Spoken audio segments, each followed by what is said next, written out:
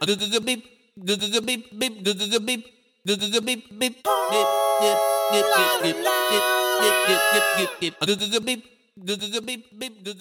up, everybody? We're back.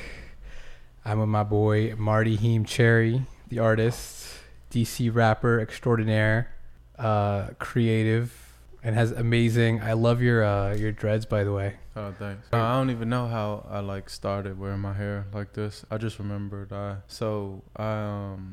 grew my hair out from an afro, and then I started getting like 2 braids. And then when I would get my hair done for the braids, like they would like flat iron it, and then I started like getting like different girls I knew to do like a bun in my head. So I would have like that Asian kind of like bun. So like that librarian bun, or like yeah, like that. like the one bun in the back. Nah, on top, like this one. Oh, but it was just smaller. Straight. Yeah, it was just small. Okay. And then I locked my hair up, and then eventually when it got long enough, I was like, oh, let me try to like do that, and then it worked, and then I just like I really like that style. So I want to ask you about your music, right? When did you start making music, creating music? When did that spark your interest? I wrote my first song, like a real song, when I was 8 years old. I had What did the song sound like when you were 8? What was it called? I remember it's called Ambition. I remember a little bit of it. You knew what Ambition was when you were 8 years old? Bro, like I'm telling you, like this song, let me tell you something before I even rapped a little bit. I remember, bro, this was the crazy thing. I wrote a chorus, a hook, and 3 verses, but it's like I wrote a complete song, and the bars were like actually like 8/4 and everything, but I just knew how to do it because I guess I had just heard it from the radio and just like soaked it in the game. And then I would count the syllables of each word, and then I would like know where to end it at because of the amount of rhymes. So it was, for me, I think it was like if I did like 16 rhymes in a row, that would be the end of the verse. But it was so crazy because I had that notebook up until I was like 13. So I was able to like actually flip the pages and look back at what I wrote and then actually count the bars. And I was like, yo, how did I write syllabically, bar wise, like structured song, like professional song at 8, but I didn't, like nobody taught me, you know what I'm saying? But it was like, ambition is what nobody can take from me. Ambition is why I stay on my feet. Ambition make that gold, make that ice. Ambition, that's what make these rhymes so tight. Hey. Ambition is Yo, what nobody can take from me. Hey, Yeah. I like it, dude. I'm surprised at 8 years old. That's like a very wide vocabulary just from the lyrics you said. Yeah. And the fact that it was, do you sometimes feel like you wrote not better, but you had more of an inclination or an intuition towards songwriting when you were 8? It was like a pure. I mean, that song. Because you said it came so naturally, right? It Yeah, was that easier song, when you were 8. Now, do you feel like you wrestle with creating song structures, and sometimes it's not as easy? At times, yeah, but that's only because I'm like bound by like principalities and certain things that I want to make sure I address this, or I want to make a song for that. The real times of feeling like that is like my like stuff I made in high school, because you know I got songs that like people have never heard unless they really know me, but like some of the subject matters that I was like broaching on those songs, when I go back and play it, it's just like, this is crazy. But it's just really I think the key to songwriting is it's 2 methods. You can either go with the flow, and that's the only way it'll work, or you just say your truth. Like, you just gotta say it. And I feel like sometimes for me personally, I know sometimes I don't want to like rap what is on my tongue or on my heart to rap about, you know what I'm saying? So then that's when I feel like the writer's block, what you call, can come, because it's like, oh man, like I'm trying to do something, you know what I mean? Most of the stuff that I've done that's worked, I didn't really have to, well, I did have to try, but I kind of let it come. Like, no matter how hard I try, you gotta like let it in, you know? Yeah, you kind of let it flow naturally. Yeah. So you talked about like song structure, and I know there's some songs that have no structure, don't follow the prescribed structure that we're told a song should have. Do you ever just feel like going all Young Thug and just not following any of the rules? And yeah, I mean, I have songs like that. I feel like your song National Anthem, yeah, I heard that, and I feel like it's there's definitely an obscurity to it, a beautiful obscurity, an eccentricity to it, where there was parts in the song where you stopped the audio and it was just you having a moment in DC, right, which really added to like the whole mosaic. Yeah, that video is like one of my prized possessions. I really believe in that video outside of the context of like a year or a moment, because I think what that video has is like this capturing of something, but it's the fact that I was at the Capitol. It's the fact that I was downtown. It's the fact that like the things that I did in that video,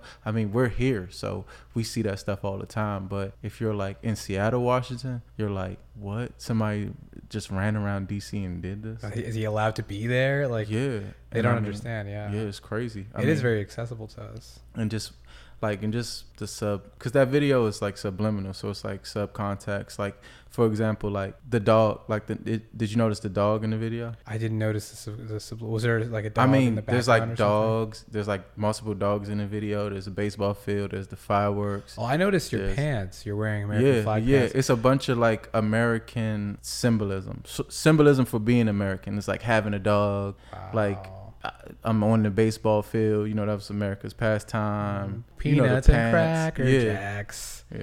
But as far as Young Thug and songwriting, I mean, Young Thug is really dope. That's one of my favorite artists. And even in that song, I just let it go. Like, I just told the story. Sometimes, like in that song, I'm literally talking about so many different things. But the key to it is like streamlining it, so it kind of like folds into the next page, you know what I mean? Yeah. And I just wrote a story, so it's telling a story, you know what I mean? So I just let it go. That was one that I like. Yeah. So did that altercation actually almost happen when you're? Yeah. So it was actually a real moment. That was real. Yeah. Wow, I could sense it was real, but I had to ask because you know. Everybody likes that part, and that was a moment where like I had to just decide whether I was going to like fight that dude or I was going to like keep shooting the music video. Yeah.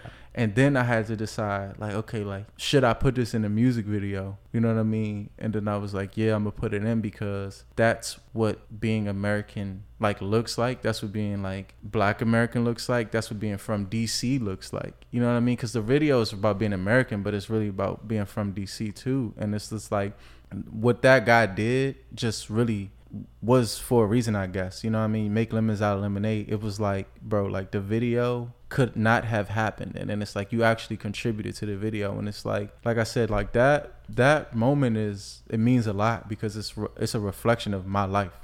Yeah. Like I wouldn't be here if I didn't like constantly have to like deal with that. You know what I'm saying? Like I constantly got to deal with that. A lot of mean mugging in DC happens, but I really did enjoy that music video.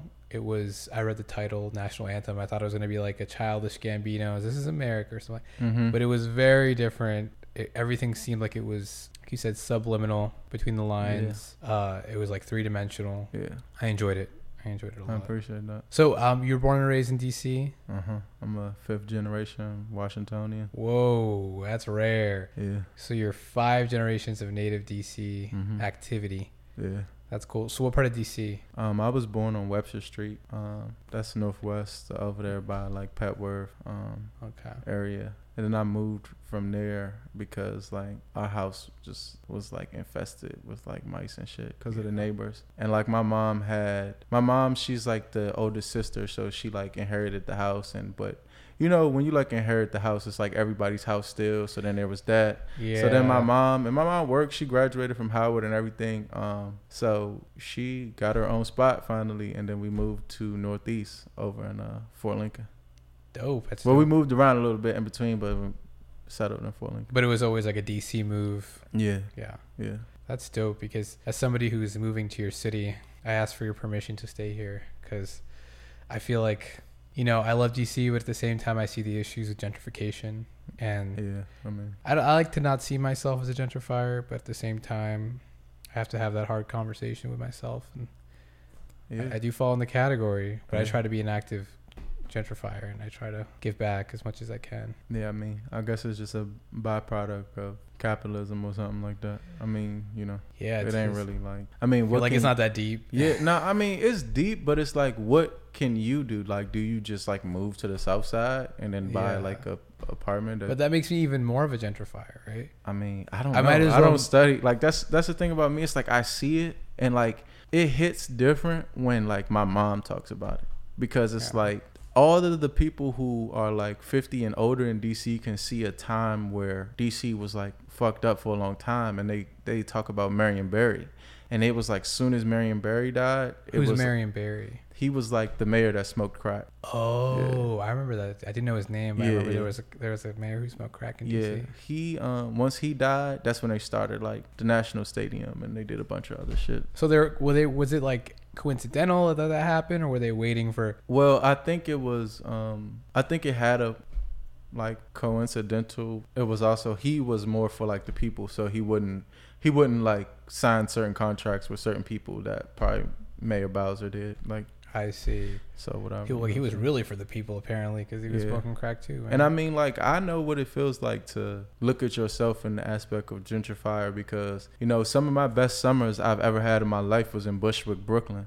And it wasn't until like I came back, or until it dawned on me, or until the gentrifier like topic became bigger, I was like, they're about to do what they did in Bushwick in DC. Because when you go to Bushwick, you see like the Bushwick that you love with all the thrift stores and all the other shit, but then you see like the hood buildings, and you see the hood still right there. And then that's when I was like, bro, like when we go to Bushwick, we're actually just like in the Disney world of like whatever, you know what I'm saying? You know, I don't know. Like, I'm on a mental plane where it's like I can acknowledge things and I can identify things and logic and shit like that, but it's like I don't really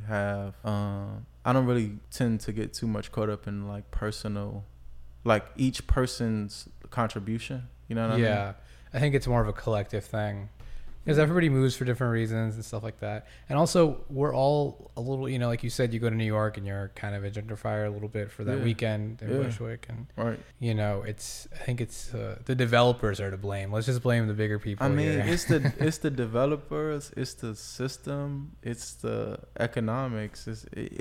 It is economics at the end of the day. If housing was a right, this wouldn't be an issue. Yeah, and Because I mean, then rent couldn't go up, or if they had like controlled rent, yeah, you know, capped rent. yeah. But I mean, that's a rabbit hole, bro. You know what it is, bro. That's what I'm saying. It's like people like to, like, you know, and everything had, like, not everything, but a lot of things have merit. But it's like there's the gentrifier, then there's the bank, then there's the dollar bill, then there's the person who gave the dollar bill a value, then there's people who make sure that it stays in value. So it's just like people want to solve gentrification, but I don't think you can solve gentrification without solving like wealth issues and stuff like that. But imagine if we didn't have dollars. Like, would you barter for your rent with your landlord every month? Like, what would you give your landlord for? I mean, I don't even know. Like 10 chickens or something? Like, yeah, something that actually, Buffalo High. something that has a value outside of what you place on it. So like intrinsic value, like, Yeah. But that's like, I think you'd be using all your time to get buffalo skins. So every month you'd be like, That's what we're doing right now, but that's what you don't see. well, That's with money. That's what people don't realize. Like, it's funny because I was listening to something on the radio, and they were talking about like, oh yeah, they was talking about the Subway tuna, right? Because that thing happened with tuna. And Wait, what happened with tuna? So Subway, somebody came out with an article, and they were like, there's "This no tuna-" actual tuna Right. in the tuna. So then Subway's trying to clear it up, and they're like, our tuna is Alaskan wild caught, blah, blah, blah, blah, whatever they're saying, right? And then to me, as I'm like riding in the car just overhearing it, I was thinking like, people are still like cavemen and stuff, because we're like still eating fish out of the ocean, which is still pretty primitive. Like the same way somebody will walk up to the ocean and like get their fish out, slice it and eat it. It's like we're still eating like that. So we just look different. You see what I'm saying? We just have like nicer clothes or whatever. And the means of production are different too. Like, we're not ourselves going and doing it, but we're hiring people who make less than us to go and process the fish. And it's a real simple thing, but it's like, if anything, cavemen are smarter because they have less between them and the fish. I mean, we have miles, we have processes, because it's way more chemicals. It's way more of us now, so all that comes into play. But I was looking at it from the aspect of like, you know how a herd of buffalo will just go to the same spot every year, right? Yeah, it's like the human taste for like the things that we eat just hasn't changed. You see what I'm saying? We'll still eat fish and still love it. So I was just looking at it in from a simplicity vegan, of it. Are you looking at it from a vegan perspective? Nah, not even you mentioned that. You're vegan. Yeah, not even that. But just from the aspect of just like some things just don't get old. Yeah. Like no matter how long, like until the sun blows up, like we'll still enjoy eating fish or eating whatever we eat. Like as far as like True. like chemically in our body, it still does what it. Well, it's like I think it's the nutrients that we're craving, like the omegas. Yeah, and I feel like for me being like a person that like lives in the future, it's like I think I'm just so used to. You live in the Jimmy Neutron world. This is that. Oh, snap! That's what I'm saying. Like we live in the future. You're a kid with a knack for adventure. I mean, you might not be able to see that it's the future because like things still kind of look the same, but we are in the future right now. You know, you got to look at it like we're like 100 years from like whatever else was 100. Like whatever had happened 100 years ago, don't even hit like it was 100 years ago. Like 100 years That's ago, true. They probably came out with like a car or something. Yeah, like the first Model T, right? Yeah. Ford or something. Wow. So as a vegan, do you feel like it's sustainable for the whole world to be vegan? If everybody in the world today took a vow of veganism, how would that look, and would you be happy for that change? I mean, I don't know. I've heard different debates about like the sustainability, being plant-based and all of that, but I don't really know, you know, to be honest. But the reason why I eat this way is because around like 2012, I just started learning about like energy and like different things and like different perspectives on diet and stuff like that. And you know, I just felt like if there's anything I can do to increase my frequency and my energy and my mental space, you know what I'm saying, I felt like I needed it at the time. I was like in 12th grade and it was just like a lot, and then like one of my friends had died and I was like trying to go to college or decide whether I wanted to do that or not. And like I had some friends who was like into consciousness and into like eating and whatnot, and I would eat the food and it was fine with me. So I just took up that mantle, just trying to like increase my frequency and energy. And my thing is this: it's like I'm plant-based, and I'm one of those plant-based people that I don't eat pizza. Like I'll eat birthday cake if it's somebody's birthday that like I love. You know what I mean? I'm not. It was like, your mom's birthday the other day. Yeah, right? Yeah. So you had birthday cake. I didn't, because we was at a restaurant and it was like a little piece of cake. Yeah. And I was like, man, I should eat this cake. Did they sing happy birthday for you guys? Like the, Yeah, but I Happy mean, birthday. we sung happy. It was like a fancy restaurant, so they didn't like do the thing. the but cheesy thing. yeah, but they show love. But I'm like, bro, when it comes to this eating thing, it's like, trust me, I'm plant-based, bro. If you ask like my girlfriend, she knows I'll be eating like real strict or whatever. You know what I'm saying? rice But cakes and stuff. You eat rice cakes? yeah, I'll eat rice cakes, but I'm more like, so I'm like alkaline vegan. So that's kind of different from. Oh, is it like a subgroup of vegans? Yeah, it's the more like health conscious, because you can eat a donut with soy in it and a bunch of sugar and stuff, and then you can get fat. But if you're eating like wild rice and alkaline foods, it kind of limits the mucus in your body, and that's where most diseases come from. Is like a buildup of mucus and stuff like that. Yeah, it's like that's where the body. We throw our bodies out of whack because we put too much or we don't have enough of something in our body. Yeah. You know what I mean? So when you're eating alkaline, that's the like safest way to eat, as far as like making sure your body has the minerals, making sure your body doesn't have those extra additives. That's what I'm really about. Like I can be around people who don't eat meat, or like, you know, I'll suggest you to make certain changes in your diet, but I'm not like a person that thinks like, you're not a dictatorial vegan. yeah, nah. I mean, I just look at the facts. You know what I'm saying? I just look at the science behind it, and I just look at like the reality. And your own of it. experience, right? You said you felt better in 12th grade when your frequency was raised. I mean, Explain to the audience what that is, because I know a lot of people listening are like, I don't even. frequency? Okay, so your frequency is like your vibration. So it's an energy thing, right? yeah, but each human being has a little electromagnetic field around them, like pulsating from your heart and all of that. Yeah. That's why you get the shock sometimes or whatever, science class. So there's that, but then it's all about belief. It's all about what you subscribe to. So I was just reading up on some things, and I was like, okay, like you're telling me that if I am eating animals that were murdered and they were shrieking in fear or whatever about their family and all whatever, that stress can get in the food, blah, blah, blah, blah. So then if you cut that out, you'll have less of that in your body. And there's certain science behind that, as far as like cholesterol and stress and little things like that. But I just look at it from that aspect, and I don't know if I noticed a change in my frequency and my energy, like in those words. I can't tell you whether I did that, but I know that from the time that I made that decision in 12th grade, there were so many different things that happened in my life that just seemed as though things were coming to me in a certain way. You know what I'm saying? Talk more about that. I mean, bro, like, see, and it's that podcast world where you be like saying shit, and then you be like, damn, like, do I really want to like say this? You don't have to say anything. Live my if you truth. Don't want. Nah, but I mean, like, you feel like you were just I lucky. experienced. Okay, so I'm a dream person, so I've had all different types of dreams. Yeah. So when I tell you, like, my dreams went from like, okay, you dream and stuff and da da da, to like, okay, you just saw your great grandmother in your dream and you carried her up the steps and she was like, and you were crying in your dreams, like, yeah, I had to go through so much. Mind you, I never dreamed about my great grandmother. Or other dreams were like, I had this one dream where I formed a Merkaba and I like flew to the end of space, and then I like just woke up in my bed, and you know what I mean. And then I had this other dream where like I was in my dorm, right, and then I wasn't dreaming, but there was a strange noise, like high piercing noise. And my man's, he used to make beats on one of those machines where you could like play with the frequencies or whatever. Yeah. So I'm thinking like he's in the room and like he's fucking with me, or it's like a dog whistle. So I sit up like the Undertaker, I turn to the right, and I'm like, bro, what the fuck? And it's nobody in the room. I don't know what the fuck that was, bro. Like shit like that to where, and it was a radio station across the street, so I don't know, but it was like, I was like, what the fuck? And then I was freaked out, and then like 2 seconds later, my mom called me. Like literally 2 seconds later. Yeah. So I don't know what that was, but shit like that, or like running into people, or like having sex with girls that I never thought I could have sex with.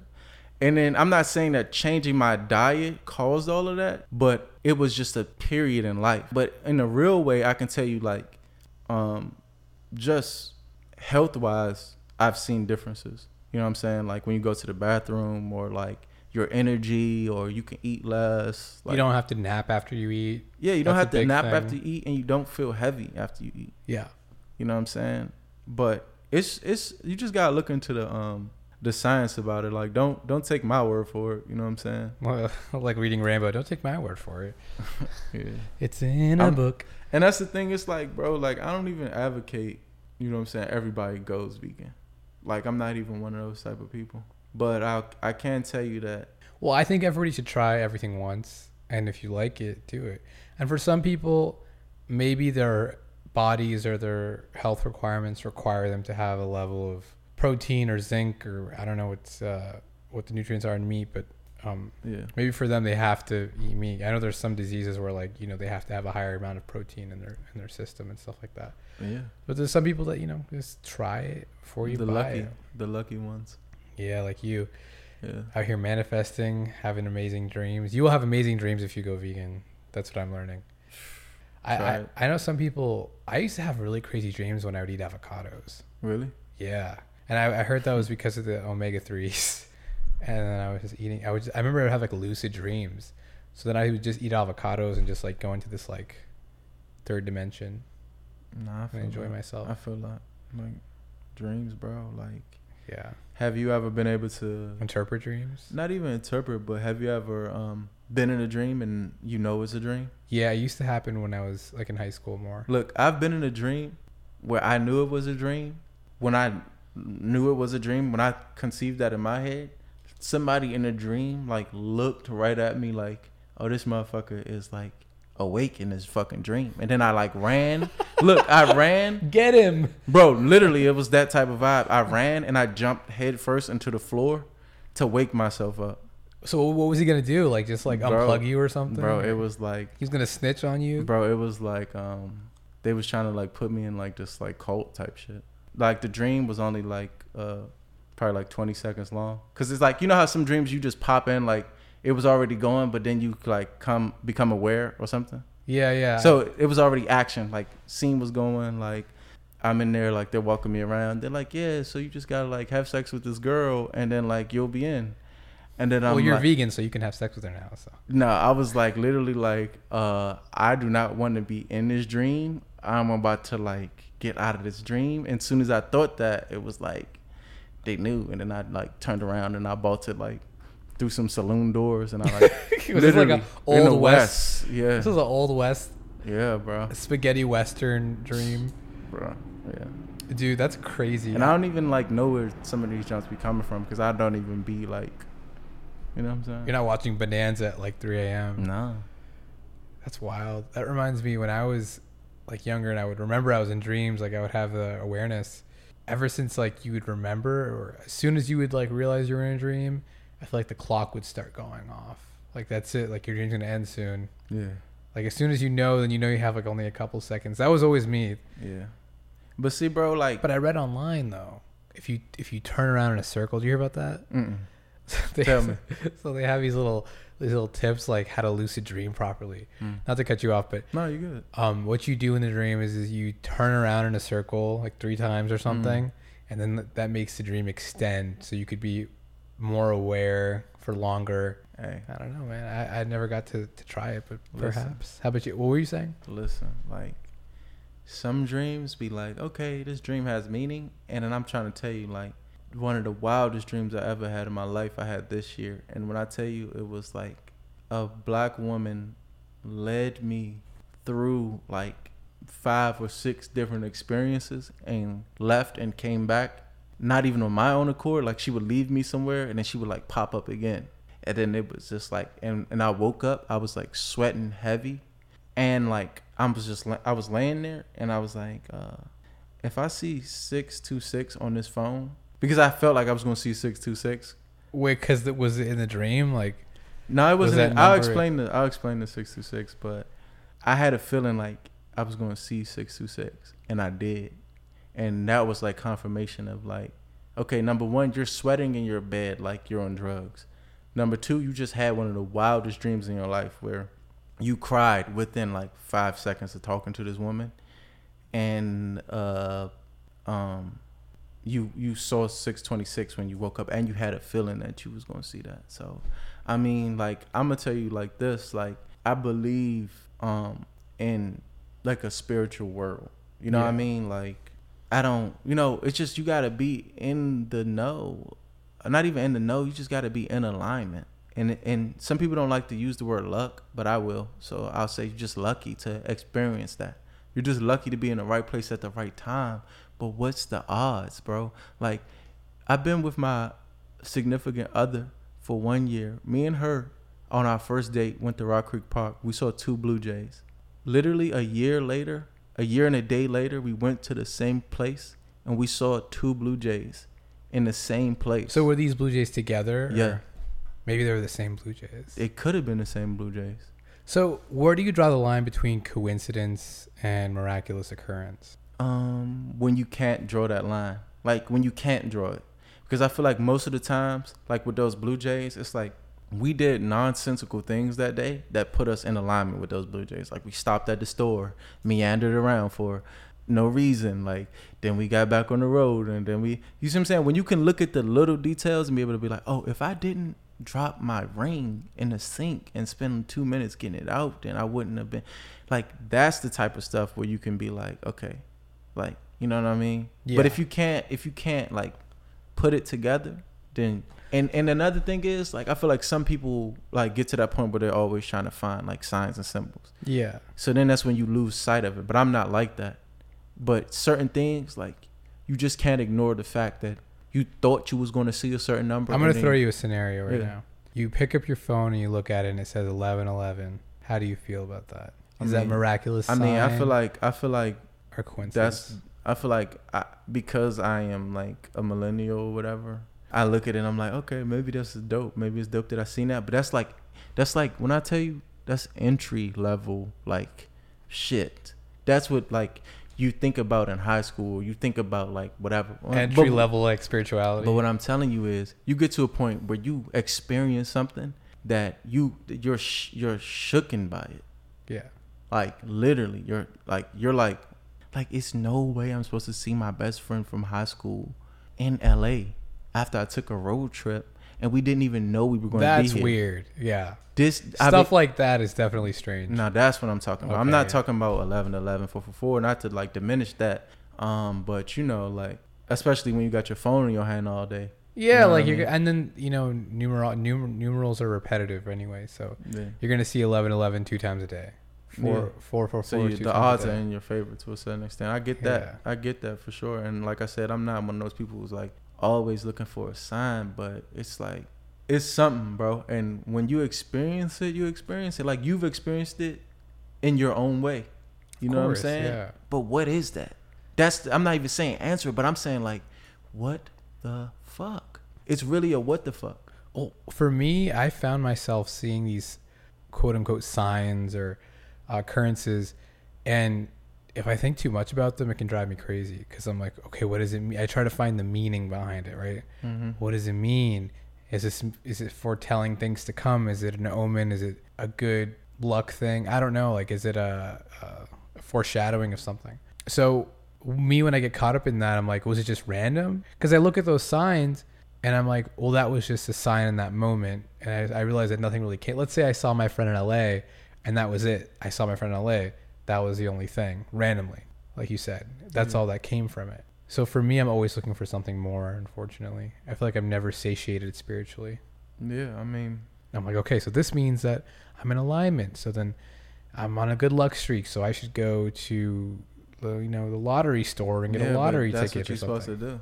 Get a lottery ticket? I mean, yeah, get a lottery ticket or think about it, do something logical, but it's like, don't miss the moment. Like, if you find $5 on the ground, right? Don't spend that $5 like on a stick of gum. Like, be like, I'm gonna save this $5 for when I need it. And then maybe you forget about that $5, right? And then 2 years later, you find the $5, and that's the like coincidence. Is like, oh, I found this $5, but this was the $5 I found back then. But I told myself that I was going to do something with it, and it just turns out that you need. It's like that type of stuff, and I feel like you just gotta be like, it's just luck at the end of the day. Yeah. Like you were lucky enough to put yourself in the right space at the right time because. And I'm kind of going like a little deep with this, but it's like, think about animals and how they don't really control whether they survive. At the end of the day, it's all about whether they beat the battle with the predator or whether they just weren't chosen by the predator or maybe they just flew off just in enough time to not get pounced on. You see what I'm saying? Yeah. And if we see nature, right, if we look at nature and we see the unpredictableness of nature, why is that not in our lives as well? You know what I'm saying? In terms of like just luckily enough. Also just like relying on just the universe. Because think about these animals, they don't worry about savings accounts. They don't worry about electric bills. They literally wake up hungry every day. And then they magically have food in their stomachs at the end of the day. I mean, but see, they're in alignment because they're vegan. They practice a lifestyle that is intentional. The ones in the wild, they generally have a calling. They have a calling, like the magnetic energy on the planet will make the birds fly south. You see what I'm saying? Wow, yeah. They know when a tsunami's coming, when a storm is coming before we do. The canary in the coal mine, right? Yeah. They used to put a canary in the coal mine because the canary could kind of predict when the collapses would happen. But what's ironic is nobody would save the canary. They would all just run out. Yeah, I mean, that's the benefit of being an animal, is that like you just get used by humans. I mean, yeah, they'll die and they don't really like, it's whatever. Do you think animals have souls? Me and my dad got in an argument about this one time, and it was like funny because that was like the first argument that we had ever gotten into as like men. And that's a funny argument for your first and argument. It was totally unexpected. I didn't expect him to get so thrown off, but I think I don't know what about guinea pigs though.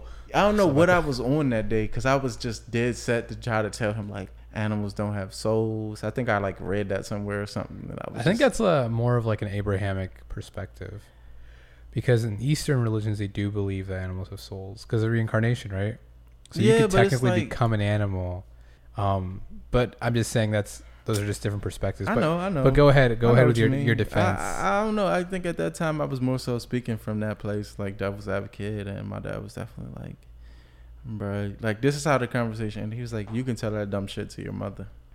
And I was just like, oh. And then I didn't say nothing else after that because, you know, it's like when you're dealing with men from a certain era, it's like they know how to end the conversation. You know what I'm saying? And that's your dad, so you're not about to be like, but nah though. And I think I even might have been like, but nah though. And then try to like keep talking, but he just blew me off because it's like whatever. He was like, "Nigga, like I don't know what you're talking about." But all dogs go to heaven. Okay. Yeah. Do I think animals have souls? Yeah. I mean, yeah.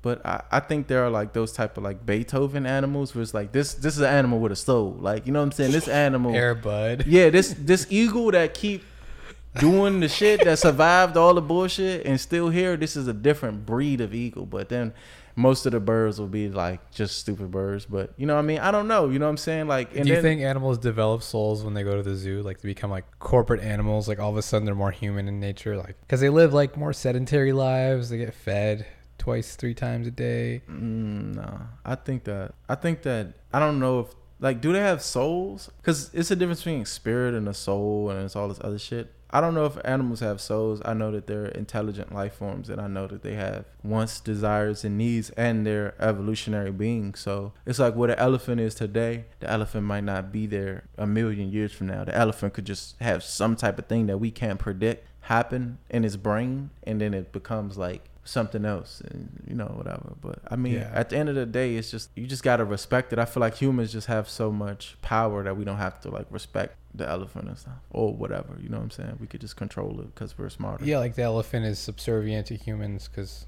even though it's bigger than us, we can develop weapons. If we didn't have weapons, we would be way down on the probably like, I think ants would be before us. Ants can organize and they work together. I don't think we work together sometimes. Just intelligence is the key. When did you find out that humans and dolphins are the only species that have sex for pleasure? I don't know, probably like 5 years ago or something like that. Exactly 5 years ago. It was 2016. I'm like a factoid person. Isn't that wild though? So I like all those type of facts. Because people always, there's this idea that animals are wild and savage and have no control over their bodily functions, but actually it's humans who are like that. They're very we're all strategic. Like, see, I'm one of those type of people who believe that like we're all animals, but then I believe in like a higher power. And I feel like a lot of times it's either like left or right. It's either like science or religion. You know what I mean? But like I'm in the middle of like, I can hear both sides. I can like put 2 and 2 together. You know what I'm saying? So you definitely believe in like evolution, right? Yeah, for the most part. Yeah. Like I have my own little like nuances with that. Yeah. You make it fit. I mean, yeah. Make it fit into your. I spend less time trying to like figure it out based off of like what I know and just accept like. You know what I'm saying? Because I don't really care like about like, that's the thing about me. I'm like conscious or whatever or woke, but that's not my claim to fame. Like I'm a rapper. You're not a woke rapper. Nah, I am a woke person that raps. Wow. Yeah. But I am a rapper that became awoken through rap. Yeah, for sure, through rap. Because everything about me is because of rap. Like there's a whole alternate universe where I'm like a Republican who has no wife and has. Are you married? Nah. Who has no wife, who has no car, who just is living for money because like I'm very rational. If it wasn't for like my emotions and just respect, or even for like a higher power kind of thing, maybe I shouldn't like steal this shit.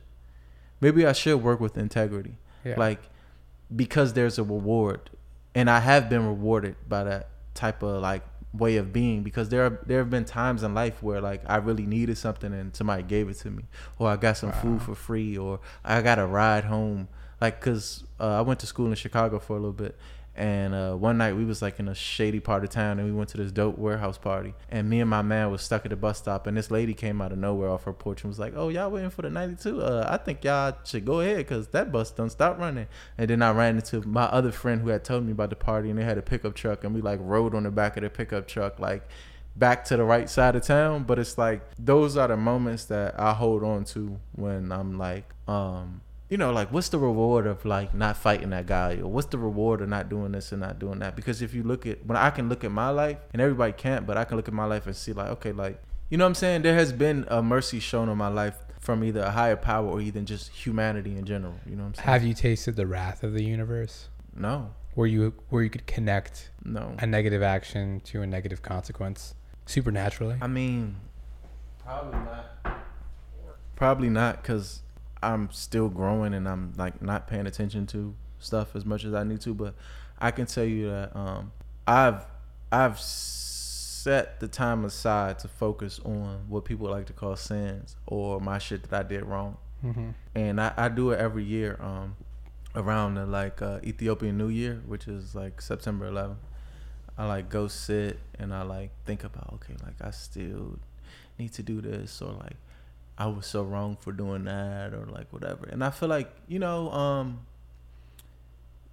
when you do certain things that's bad, they stay with you. So that's the punishment. Like, you know, the memory is the punishment. Yeah, the fact that you're that person, and you got to live with that. You got to live the fact that you're the person that went out with your friend and told them like, hey, like, I think I'm gonna leave, but you really wanted to leave because like you felt like they were like making you look less cool. And then you got to look at yourself like, okay, like, am I even a good friend? Or like, who am I? Or like, why am I so insecure about like this or whatever? Like, you know what I mean? So it's just like, wow, that's very introspective. I mean, I'm a real person, and sometimes you be too real, and it's like, bro, we're all gonna fall short. But it's like, it be the realest people, like Anthony Bourdain, like type shit. It's like, bro, like, respect to anybody that lost somebody from a situation like that. But it's like, the man had a mind that was sound, but it's like your mind is so sound that like the silence is just deafening, and like you're just so real that you can't even love the person because you know this. And you see what I'm saying? It's just so much shit, you trying to be so real that you really lose connection with everything else. You know what I mean? And that resonates with me because I feel like to operate in our modern world, you have to have a degree of artificiality to you. A little bit, or at least be able to see life through it. You can't be too real because you're gonna struggle a lot. I mean, our reality isn't even real. Exactly. So you kind of have to be a part of the simulation. All you can do at times. All you can do is like your best or something. I don't know, bro. It's just like at the end of the day, it's like. Well, a good example is like, I think like relationships, right? So many couples, especially like in marriages, they go into marriages and they're like, we're gonna love each other forever. And you go to weddings, right? And yeah, I've been to like one. Yeah, one. Let's say if you went to 2 weddings, they're divorced now. Yeah, in the same summer, one of those marriages probably would have gotten divorced, right? It's a 60% divorce rate, like right. Statistics, right? So it's basically 1 out of 2. If you round down, it's actually worse than that. 1.5 out of 2, so half of them. But you know, we were rounding down for the sake of the analogy. But everybody goes into marriages assuming that it's going to last forever. Like, that's the thing. Like, oh, forever, and you forever till death do us part. And you go in there and you're like, you have to just pretend, even if your heart, you know, there's a possibility we're going to get separated. You have to, I think that's part of the fakeness and the artificiality that you have to carry with you. You have to pretend everything is incense and peppermints and roses and edible arrangements. Yeah, you just got to be about it. You just got to be like, number one, you got to like make a right choice. You got to pick the right person. But then you also. But then always, I mean, even if death doesn't do your part, death will do your part. Yeah, but I'm saying you got to pick the right person. And then you got to like just be committed, like to hold them down. You know what I'm saying? Yeah, but things I'm just saying, like, bro, but it's you like, don't know. For the people who. Well, I'm not married. Or it's like lying to people. Like, let's say you go to your mom's place and she cooks you food and you don't like it. Good, yeah, you tell her it's good. Like, that's not being too real. Like, the people that be too real is the ones that like make it. I'm talking about like. Make what? Make it in life. Like Kobe Bryant, for example. Okay. It's like he wouldn't have been Kobe Bryant if he didn't like spend countless hours like just trying to be Kobe Bryant. Like, you know what I mean? Becoming the character Kobe Bryant. Yeah, like not letting other stuff get in his way. Like to the point where it's like, okay, like I have something to do and then I have this workout at 5. I'm going to miss like birthdays and stuff, but I'm going to work out. That may not be the right way to live, but it produces results. Is it worth it? And do we want to live in a world where that's the only way you can quote unquote make it? If you sacrifice but that's the every thing. Other aspect of your life. That's the thing about nature. It's brutal. I don't even think that's nature. I think it is, man. Nature sucks. It's nature, but it's also, I think, hyper capitalism, because a relentless capitalism, because most people want to make it not for the prestige necessarily, but so they can have money, so they don't have to work as much, so they can have a large amount of money. It's. I mean, but look at him. He had the money. He just wanted to create a be the legacy best. or something. He wanted to be the best that he could be, and he was real. So he knew that if I'm not trying my hardest, then I'm not going to be the best that I can be. It's a very American thing, though, like American exceptionalism, that we're going to be the best. And the idea of a best is very relative, right? Yeah. If you're the best, you're counting on other people to be subpar or not up to your standard. You can only be the best if other people are failing. And I mean, you can also be your own measuring stick. You just be like this. It's like the best compared to yourself. Yeah, you're your own measuring stick. But that's not what it means. No, but we know that's not what it means. I'm saying when you're real, you know that's what it means, because you know that, like, okay, there's only but so much I can do. But the thing is, like, how do I even know what I can do if I don't even, like, literally try my hardest? Like, how do I know how much I can like save up off this check if I keep allowing myself to call Ubers and stupid stuff? Go to Starbucks every morning. Yeah, like, it's like, and then look, but these are the people who make the sacrifices, who make the commitments that get it done. It's like we were talking about marriage. It's like, if I'm not really, like, being that, like, husband role, then how do I even know the potential of my marriage if I'm, like, not looking at it from an aspect of, like, okay, I'm gonna be the best husband I can be? And that might be like, oh, like, I'm, like, not gonna, like, start this argument, like, right? But it's like, if you keep allowing for these little things, then it's like you don't really know. So it has nuance. But I guess in personal matters, like relationships, it's hard to gauge or compare to others. But, like, going back to Kobe in competitive sports, when you want to be the best, you want to beat the other teams. You want the teams to not be the best. You want to win the trophy. You want to be in the Hall of Fame. I mean, so those things are very much relative to other people in your field and the greater community. Yeah, but like for Kobe, for example, it's like he knew based off of his own insanity that, like, the people around him weren't as crazy as he was about the game. And he's just like, yo, like, y'all are not trying as hard as me. And that's the only reason why I'm even better than y'all. It's really mental at the end of the day, because we can all go in this gym and, like, work out and shoot the ball 100,000 times. And then, like, we can see who we really are. Or we can, like, shoot the ball when we feel like it and do stuff when we feel like it. And then some people are just lucky and some people are just talented, like, so they can get it done, or they'll depend on me. Like, you're not the star player of the team, I'm the star player, but, like, we're both going to get this ring together because we both have a even trade. But the thing is, like, certain people just take it to a different level where, you know, it's like, nah, I actually am trying, like, my absolute hardest. Like, in those times where I wanted to quit, like, I just didn't quit, like, you know, or I didn't, like, say, like, let me just, like, you know, whatever. It's interesting that both marriage and competitive sports have rings as, like, the... Yeah, because the ring is a symbol. It really is. Of your love to... And then the thing is, like, I just started because I work at, like, a store that sells clothes. And I never had rings. And I got some rings when I worked there. And I put the rings on, and it made me, like, my gesticulation and everything, like, feel different. But the ring holds your finger in a certain way where your blood flow is different. You know what I'm saying? How did you feel when you had the ring on? Just like I could feel my hand more. You know what I'm saying? You felt the blood. Did your hand fall asleep a little bit, tingle? Or? Nah, but the ring is too tight on one of my fingers, so it definitely was causing something different to happen. Get an adjustment. But that's what I'm saying, bro. Like, the world is based on what you know, so, and what you believe. So if you study, like, certain things, like, they'll tell you about each finger and what each finger means, and, like, how this finger is, like, connected to your heart line or something like that. Oh, like Eastern medicine and all that. Yeah, bro. And it's just like, so you can know that, but then the question is, do you believe that? Yeah. And then it's just like, I think some of it, I mean, I've had cupping done, wet cupping. Yeah. Where you bleed out. Really? Yeah, I've had that done. I don't even know what that is. So I only know, like, hot cups where, like, it's like a massage, but I've got that done as well. I didn't like that as much as the wet cupping. Wet cupping is what they do is they basically make slits in your skin, not to gross you out. No, as a vegan, I don't want to. I'm not gross. But they take these cups and they suck. Like, it's not. I don't know. It's like basically like a fluid or blood that comes out of you in each cup. And what do they believe when you do that? So they believe that there's like bad blood, stagnant blood in certain areas. Mm-hmm. So when you remove that blood, you improve circulation, helps with pain relief. I did it just for overall maintenance. I wasn't. Did you notice anything different? Yeah, I did. I noticed my vision got sharper.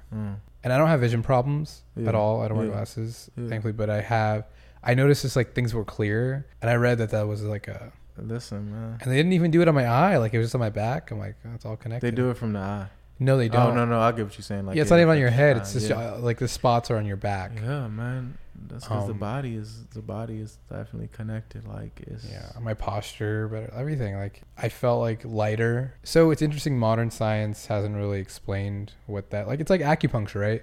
Every Yeah, town has an had acupuncture. I've had acupuncture. And you felt. Oh, it's definitely like real. Like, Yeah. cause you feel high. Like I had full body. They put it in my head. You know what I'm saying? But like I've had just my ears done before.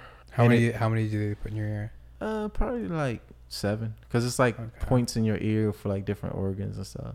Wow. And I mean, most things don't just work like one time. I feel like when you smoke weed, you get high. So, or like when you eat a sandwich, you feel full. So I think we look at medicine like and things like that, or sea moss or whatever. It's like, man, I just ate this whole thing of sea moss. Like, well, I don't feel like healthier now. Things take time. You know what I mean? Yeah. Yeah, it's routine. You got to do it Yeah. It's every like week, and working out. it's expensive. Acupuncture is like $100 a session.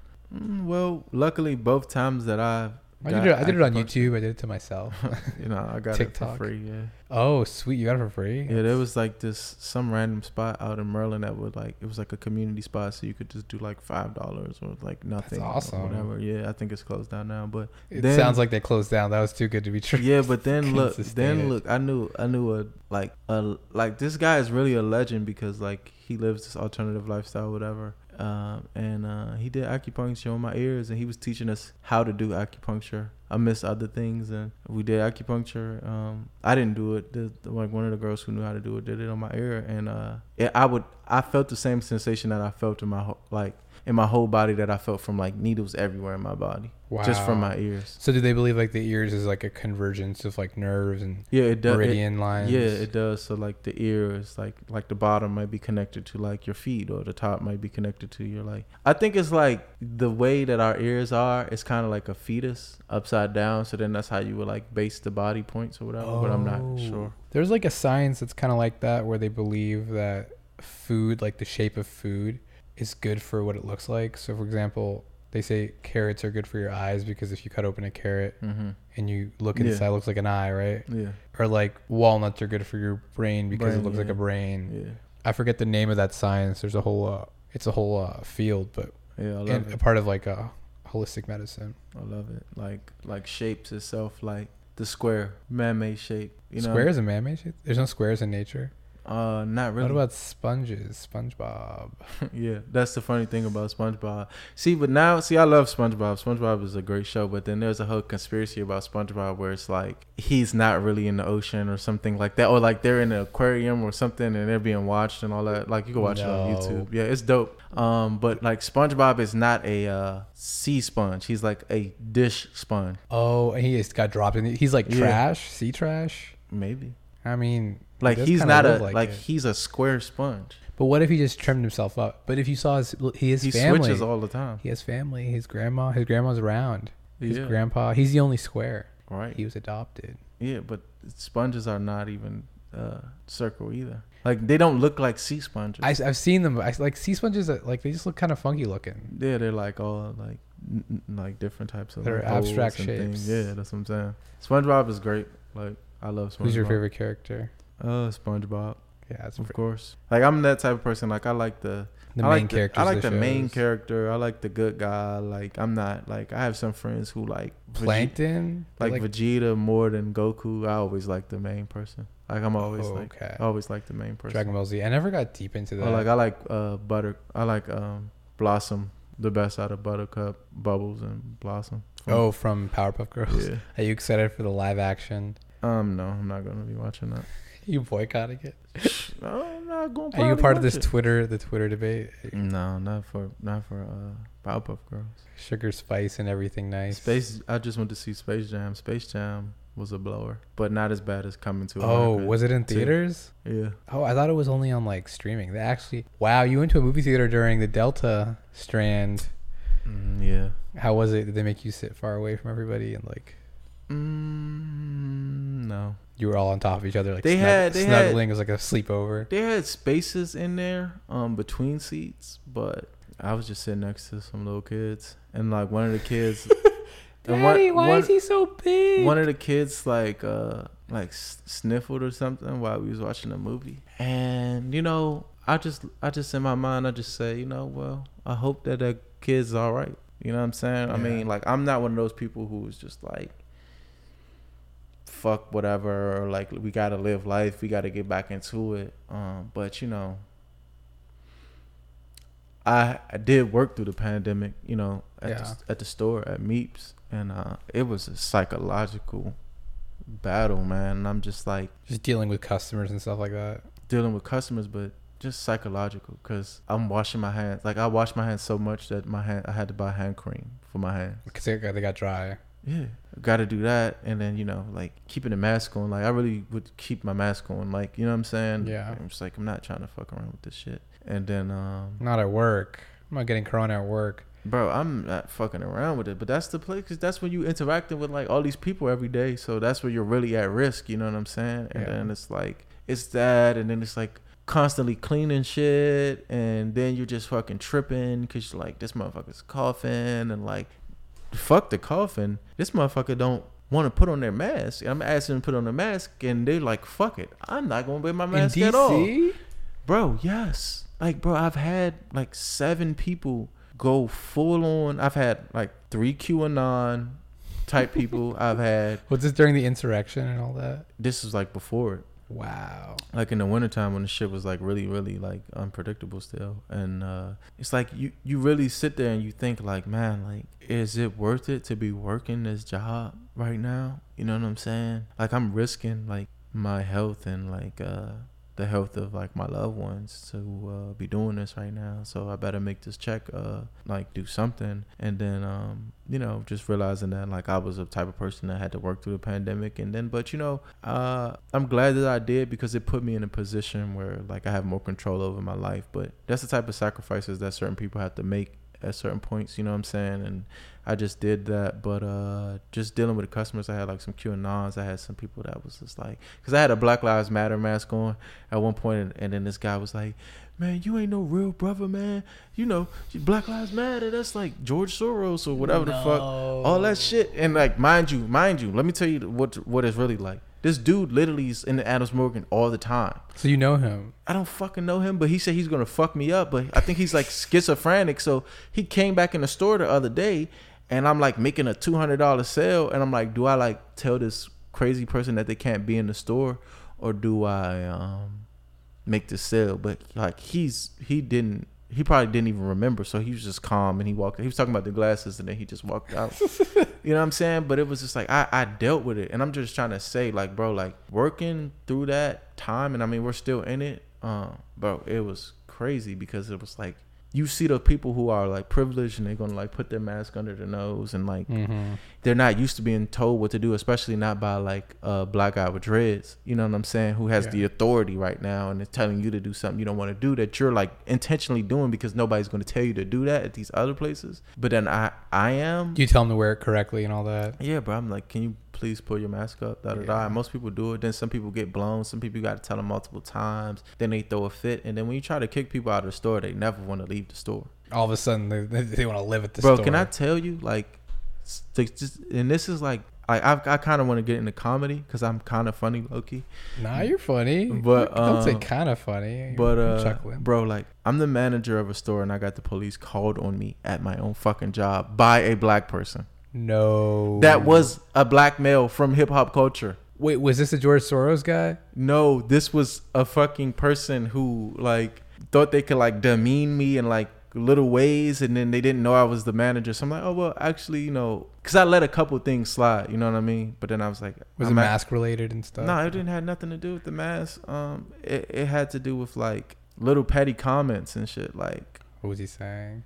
One of them was like, don't touch my stuff. Like, I tried to bring him he left his earrings on the counter, like on the opposite side of where he was at, and I just was bringing them to him. Yeah. To just to hand to him. He's like, don't touch my stuff. That was like the third comment. The first comment was like, oh, what is this, an interview? Like, I'm just trying to like talk to him, you know, just make a little talk about, oh, like I like your hat, whatever. Yeah. But I let those two things slide. But then he said something else after all of that, and I was like, you know what? I'm gonna ask you to leave the store now because blah blah blah. Because at a certain point, after all that our people have been through in this country, you can't be working at a store and feel obligated to like demean yourself in a way where you don't have to. And there's a slave inside that says, I'm gonna let this person continue to disrespect me. But at what point do you exercise your right, which is to ask him to leave? And that's what I did. And he talked a bunch of shit, recorded me like I was Karen, and was like blah blah blah. So embarrassed me, and I have no control over that. Then there's the like, do I fight him right now? You know, because you get mad, stuff gets under your skin. Yeah. I let him go. He comes back in a day later, and it's like, oh, are we gonna do this? You're gonna send me the earrings? And I'm like, no, like, but he was so entitled. So then he calls the police. I'm like, look, dude, you know you're banned from the store. I'm not gonna say you anything. Da da da da. And then he's like, oh, like call the police. And I'm like, listen, bro, like I'm not gonna call the police, but if it goes there, I will call the police, bro. Like, you know what I'm saying? Like you can like meander as long as you want. I'm talking to him like I'm trying to give you the benefit of the doubt as both of us being like black or whatever. Let's not get the cops involved. Because you know, like we're from a culture where like we can literally like have a gun pulled on us. Like I've had a gun pulled on me and ran for my life. And I didn't call the police. And I went home that night not knowing, because my friend ran in the opposite direction. And I went home that night and I said, damn, should I have ran off? Even though my friend like endangered my life by not giving them the shit that they asked for and just let's go about our night. Yeah. And then I'm like, oh, should I have called the police? Because like, what if they killed him? But I didn't call the police, and I just sat there and waited, and I hit a J, and then he ended up coming back to the house, and it was like, what the fuck? And then we talked about it and shit. Wow. But it's like we be in the situations where we won't even call the police when we really need the police. You know what I'm saying? And that was a situation where I wasn't even, like I had every right to call the police on him, but I'm just giving him the benefit of the doubt. Then he calls the police on me, the manager of the store, bro. And it's like the police came and they barred him from the store. They were like, dude, you're an idiot. You called the police on yourself. He has every right. You know what I mean? But this is the type of like, and it was a black person. Yeah, that's even more disappointing. A black man. Wow. And that was young. From hip hop culture? That was young. That was like my age. I'm 26. Wow. Like he was high when he called the police, like off maybe pills, maybe weed. Yeah. I feel like it's the only way you can explain it. When I see somebody doing something that irrational, I always just say it's drugs, alcohol. Something is in their system that's not making them think rationally. It's privilege. Yeah, privilege. He was definitely privileged. It wasn't white privilege, but was he from? I don't know where he's from. I don't think he was from here. From Maryland. I know he lives in DC, but I don't think he was from here. Yeah. Yeah, but somewhere there's a video of me on somebody's Instagram. Somebody saw it's like, Marty, what the fuck? Like, why you going like that? Then it's like, then that's the thing, bro. It's like I'm sitting there like, would you want to see that video if someone found it? Bro, no, it's so embarrassing, bro. It's like, bro, if my dad saw this video, he would probably respect it. But at the same time, it's like, bro, like, can I respect myself? Yeah, that's what it's about at the end of the day. The thing is, you didn't do. You're not a Karen. Like you were honestly like being real with this person and not. Bro, it was he Karen me. He literally carried you. He reverse Karen, bro. Reverse Karen, and it was just like, bro, like it's unbelievable. Like who would believe it? But I guess that's my story to tell at the end of the day when I'm like 79. Yeah, you know what I'm saying. You ever run into that guy again? DC is small. That was like last week. That was last week? Yeah, that was last week. And I'm probably gonna see him again. Maybe I won't. I hope I don't. Because if I do, I might have to like, you know what I'm saying? Throw hands. Yeah, might have to throw hands or like. But see, he wasn't the type of dude that was trying to throw hands. He was like one of those people that they have self-respect, so like they're too cool to like throw hands. It's like, bro, they don't want to get messy. Yeah, it's like we don't got to throw hands, but I'm gonna embarrass you. I'm gonna try to get under your skin. Yeah, and persuade you. Yeah, and then I'm gonna call the cops on you. But that's the thing that is the embarrassing thing for him is that he actually called the police on me, and then they like barred him. And I got the video too. So, yeah, and he made it worse for himself. So literally. Yeah, that's unfortunate. I'm sorry you have to deal with that, man. You deserve better. You deserve to not. I worked in retail a little bit too, so I kind of like get. Mm-hmm. Do you ever get those kids who just run around and destroy everything and like take the clothes off and and their parents just let them like it's like a McDonald's playpen? Yeah, yeah, but you know I love my job, so that's good. You know what I'm saying? When the kids come in there and do that, it's whatever. Like I done had to this, and this is what I tell people sometimes, and I tell one of my coworkers, I'm like, I done had to push trash. I met my first girlfriend pushing a fucking trash can at the Jazz in the Garden. And the thing is, that wasn't even my fucking job. I had to do that because this is what they told us. There were so many women on the job that they were like, yo, we don't need you guys serving sangria, so can you push the trash can? And I'm like, I don't really have a choice, so yeah. But the thing is, wait, so they don't want men serving sangria? Well, there was an abundance of women at the job, so they thought it would make, like, mind you, I don't know whose choice this was, and then like you just be going with shit. Are we gonna protest this? I mean, fuck, like, I don't think they would want people to know this shit, right? I feel like everybody could serve sangria, bro. I don't practice sangria. They fucking made me push that trash can, and that was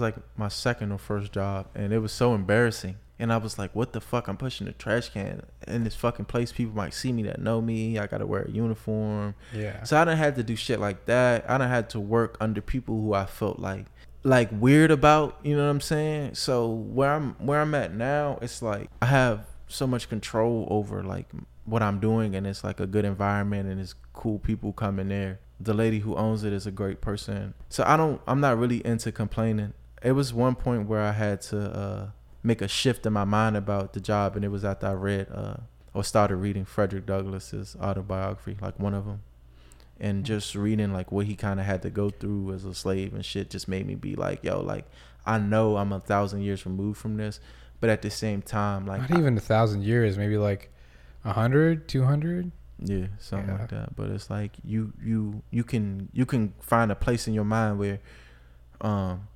you don't have to work with an attitude all day, because you're working towards something, and you know that you stand on the backs of like so many, but then you also know that it's not that far from then. So there's a certain reality that you got to come to grips with in terms of like the position that you're playing in all of this. Did you feel like the work was demeaning a little bit? Never felt like the work was demeaning, but I felt like insignificant to the place. Like, I worked at this one spot at Adams Morgan called Pleasant Pops, and there was this guy who used to come there all the time or whatever. And I wanted the sunlight in the store, so I pulled the blinds up, which I can do. And he pulls the blinds down, like, because he comes there all the time. He pulls the blinds down, and I pull the blinds up, like, because I'm, like, still me, bro. Like, I'm a real nigga, so it's like, I don't give a fuck that this, like, guy who comes here all the time, like, I fucking work here, bro. But then, like, when it got to the managers or whatever, they was like, oh, like, he comes here all the time, so just let Mr. Eastern, like, so it's just like Mr. Eastern is more important than me. And like, I'm educated, so I can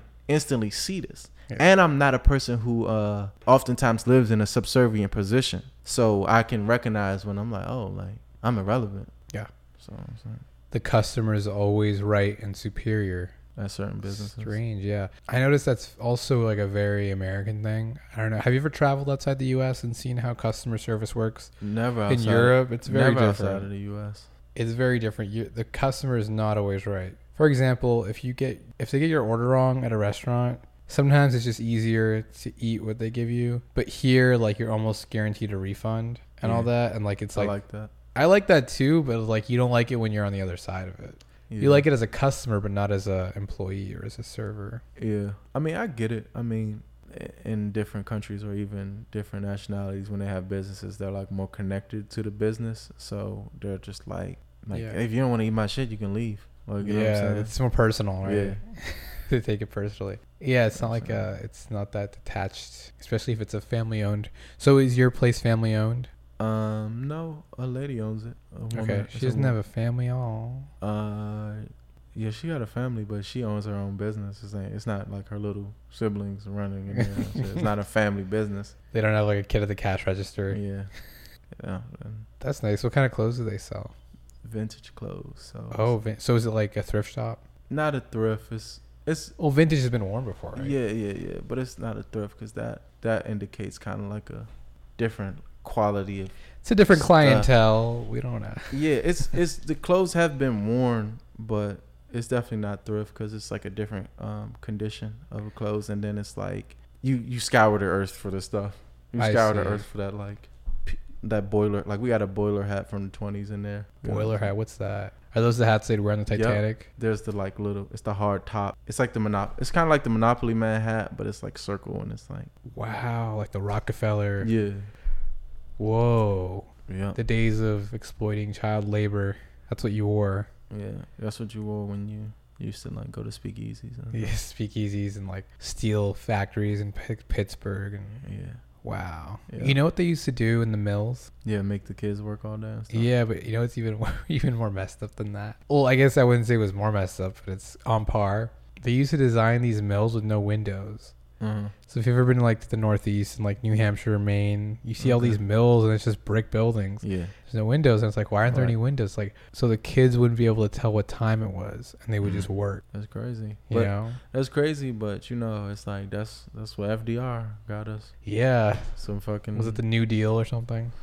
Yeah, it was a bunch of shit. Yeah, he got us like unemployment. And then there's that fucking book that came out that changed the industrial industry. I forgot what it's called. It's like Through the Fire or something like that. It's like an orange book. Was it written by Maslow? I don't remember, but it's about like it talks about the meat industry and how like people get their fingers chopped off and stuff, and it's before like labor laws and stuff like that, and it's pretty crazy. Yeah, horrible things would happen. You wouldn't want to be alive at that time. And then I found out that a lot of the apartments in New York, the tenements, didn't have running water.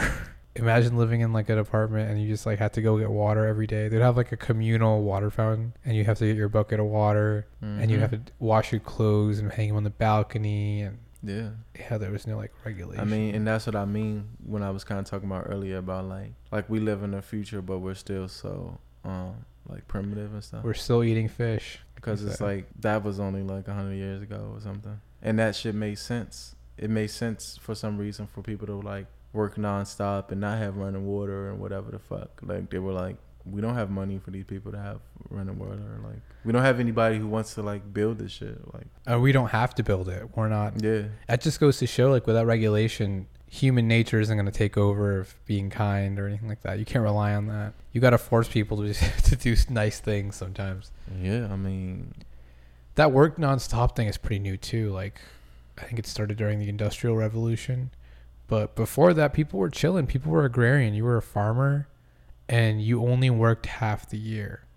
So, like, for harvesting and planting and all that, you'd have to work, obviously, with, like, your family or your, like, 18 children. You'd be harvesting. There's no time to watch Space Jam. You'd be planting, you know, yams and turnips. Right. But the bright side was you'd have a bunch of free time with your family.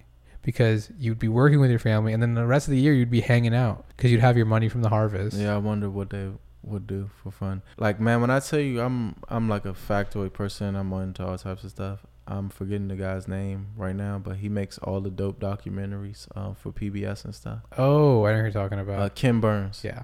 Bruh, like if I ever meet him, I'm a fan now.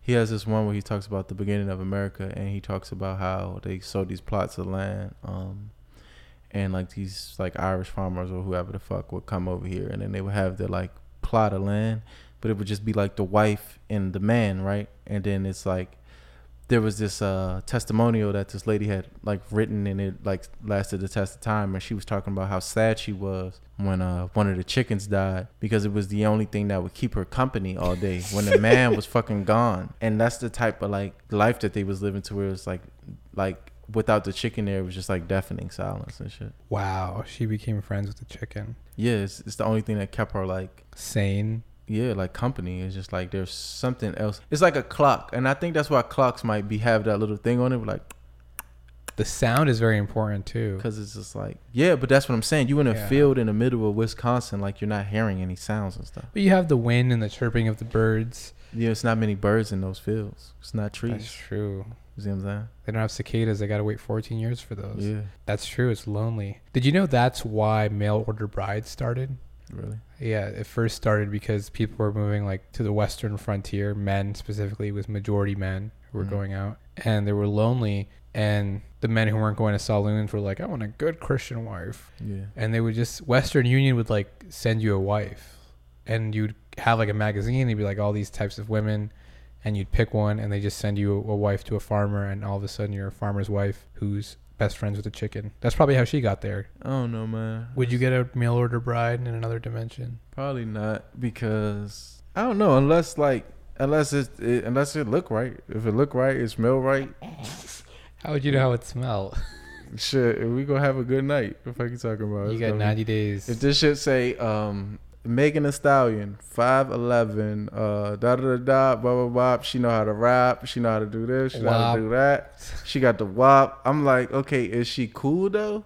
If she cool, we could chill. Hopefully, we hit it off. What's her horoscope? Yeah. Yeah, and if we don't work out, then I'm just fucking. How can you? You gonna keep the receipt? Send her back. You're like, yo, Megan, I gotta talk to you for a second.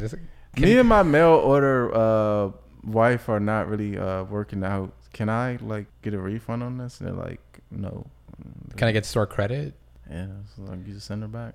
Get a gift card. Wow, that's. But I guess I'm old fashioned, so I just put my neck on the line and everything else in my heart. I appreciate that. You know, you gotta. I feel like sometimes we have too much choice. You know, what's the phrase when you have too much choice and you're paralyzed by choice paralysis? I feel like now we have too much choice when it comes to that stuff. So like people don't pick, and a lot of people just end up perpetually single, trying and buying.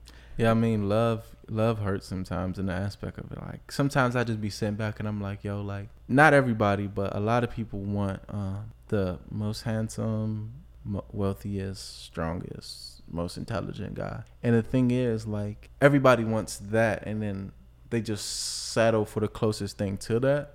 Mm-hmm. You know what I'm saying? Not everybody, but you know what I'm saying? And then it's like, okay, like, well, I've always been the type where it's like, I've been in relationships and I've like looked at the woman I'm with and I'm like, yo, like, we just having a real conversation. I'm just like, man, I don't even know if you should even be with me, because who am I to like take you away from like the rest of the world? Like, okay, you're my girlfriend, but like by you being with me, you're literally like missing the opportunity to be with all these other people. And it's like, is that an insecurity? I think it can be an insecurity where you feel on a certain level less than, because on certain like Jeff Bezos has more money than me, so I am less than him in the aspect of wealth. But you know, financial wealth. Yeah, like, you know, so that can be an insecurity. But at the end of the day, it is a real insecurity, because your significant other like can't depend on you in certain ways. Like, so it's like, are you secure in all of these aspects? Are you like the most intelligent person? Do you know how to build a house? Do you know how to like do this? Do you know how to do taxes? Do you know how to do this? Solve a Rubik's Cube? Yeah. What is your real value? You know what I'm saying? And the thing is, it's like, I'm a good time. Like, I'm a good person. Like, I'm going to help you be a better person. But at the same time, like, all your eggs is in this one basket. And it's like, I've only had 2 girlfriends. And that's because, like, I was the type of person that would just avoid commitment like that. Because it's just like, when you look at it, it's like, why be with one person when you can, like, be with 5? I got a bar about that. Like, about, spit it. I want to hear it. It's like, I had a bad bitch, but I could have had 5. No, I had to have her. I couldn't waste my time. I didn't have much. I was spending my time living on borrowed time. Life 2 truths and a lie. And 4 rights make a square, but 2 wrongs make no right. Stop wasting your time. It's a song. Wow. So you equate time to money, and you're spending your. Wow. That's clever, bro. But that's the poetic. But see, I wrote that jump from a deep place, because a lot on my next album, a lot of those songs were just crafted during like that whole quarantine, like the real quarantine, you know, when you was in the house. Mm-hmm. And it just had some real stuff to say. And what I'm trying to say with that is, I had one girl that was like bad, right? But I could have had 5. That's one thought, right? Your first thought is like, damn, I spent all my time with this one person, but I could have been with her, and her. Mm-hmm. But then it's like, no, I had to have her. I couldn't even waste my time. So I couldn't even waste my time like not being with this person. So it's like, all in all, like it's a both ways looking at it. It's like abstract, open ended, but I was just making sure to get all out of that. No, I totally get it. Yeah. It's interesting because like you look at that and you only have so much time, and there's always going to be somebody you might perceive as a better option. Mm-hmm. It's perpetual. Yeah. So like, where do you stop and say, I guess this is good enough for now, and I'm not going to regret it? Yeah, and that's the hardest thing, is like being able to leave the casino. Wow, that's a good way to put it. And that's the decision you just gotta make sometimes. And it's just like, because the thing is, it's like, bro, when you with your person, you're gonna be like, damn, I remember I used to go out, we used to have fun. You're gonna be looking at these other Jones, but then when y'all get into it or something, or like when when you like reminisce or you see what it's like, you go back out on your street or you go back out on whatever. You said U Street. And you like, oh man, like this shit is so like fake. You know what I'm saying? So it's just like you don't want to like be lost in that ocean forever. You get lost in the sauce. And it's interesting because you go on U Street and you see attractive people, but you're also making the assumption in your head that they're available. There's all these assumptions that are going on in your head, right? Let's say you have a girlfriend, and then you see somebody else and you're like, wow, but then you're making the assumption that she wants to date you. She's available. She's compatible with you, all based on her physical appearance. We make all these conclusions. Yeah. And then all these conclusions that are based in nothing are having you doubt the stability of your own relationship with this woman or man or whoever. Yeah. So it's a weird psychological trick the brain plays, because I feel like humans are never satiated. Yeah. There's always it doesn't matter. I mean, Jay-Z cheated on Beyonce, right? Exactly. Right? So it doesn't matter how bad you think you are, how rich you are. Exactly. Exactly. Like that one was... Do you know who he cheated on her with? They never really said. It's just Becky with the Becky good hair. with the good hair, right? Are we ever gonna find Becky? And then if he really cheated on her with Becky with the good hair, it's like, Hov, like, what was you on? And then it's like, then it's the fact that he never talked about it. And I feel like maybe he's just waiting for like the memoir so that it really that it's worth what it's worth. Because people going to buy the book alone just to like. If he mentions, I think I might. But I don't think he's ever going to mention it because I think he has too much respect. No, he is. Because at the end of the day, I think Becky might mention it. Becky might come out. She would have came out. She has probably non-disclosure or something. She definitely got an NDA. Yeah. And I feel like he's going to talk about it because, you know, it's like he's not going to talk about it, just talk about it, but there's a lesson in what he went through that he can share with us. You see what I'm saying? Like, you think there's some wisdom Hov is going to drop? Yeah, because like, man, you cheated on Beyonce. So it's like everybody has their own Beyonce that they cheated on, but it's like you cheated on the Beyonce. The reference point. And you fucking maintain the relationship. So what was it that kept y'all together? And then how did you play it to be able to save your relationship? You know what I'm saying? To be given that mercy. Yeah. I think a lot of people... What did you learn from it? It's strange being famous like that because nobody could relate to you. You can't... For example, if he came to us, right? Let's say Jay-Z's our friend. And he comes and he's like, yo, man, I cheated on Beyonce. We're going to make fun of him. We're not going to be able to sympathize with that. Obviously, he made a mistake, but like it's not the same as if somebody told you they cheated on their girl. Like we see it differently because there's levels. But those are two like of the hottest at the time. Like weren't they both underage? Yeah, that's the thing about Jay-Z, and that's the thing I like about his music. He's always the villain. Like he's never the good guy in his music. That's one thing about his catalog. He's always the villain. Like he's never like. He even got a bar that says, I tell you half the story, the rest you fill it in, as long as the villain win. Wow. I spend Japan yen at 10 major events. That's his first album. You know what I'm saying? And he's always like the like sinister kind of guy. Like he never tries to be like the hero. Yeah. You know what I'm saying? So I guess it would make sense. You're not going to leave them on red unless you have to. Yeah, I mean, if it's like an inappropriate picture, like if it's something wild or like people getting scammed on like WhatsApp or something. I don't know. I feel like we've normalized a lot of things that for sure older generations really... I mean, it's a human disconnect. It's like, hey, how's it going? Hey, how's it going? And you're not even answering my question. Yeah. You know what I'm saying? And I think that's partly because of like what we talking about, which is like the human disconnect, but then it's partly because it's just like shit is so fake where it's just like you're subscribing to the shit that's like you don't even want to ask how the person's doing, but you have to. So it's just like so we had a point. I think we're at a point in society where all the fake shit that like tried to hold up for so long, it's just so fake to where it's just like you be fake and I be fake, and then like we can both just like coexist. So I'll call you when I need you. Yeah, it's kind of culture. Yeah, but it's funny because that ultimately like unwinds back down to like the savagery. It's like we're being so polite that like we're not even eating the food and shit. Yeah, it's like the food.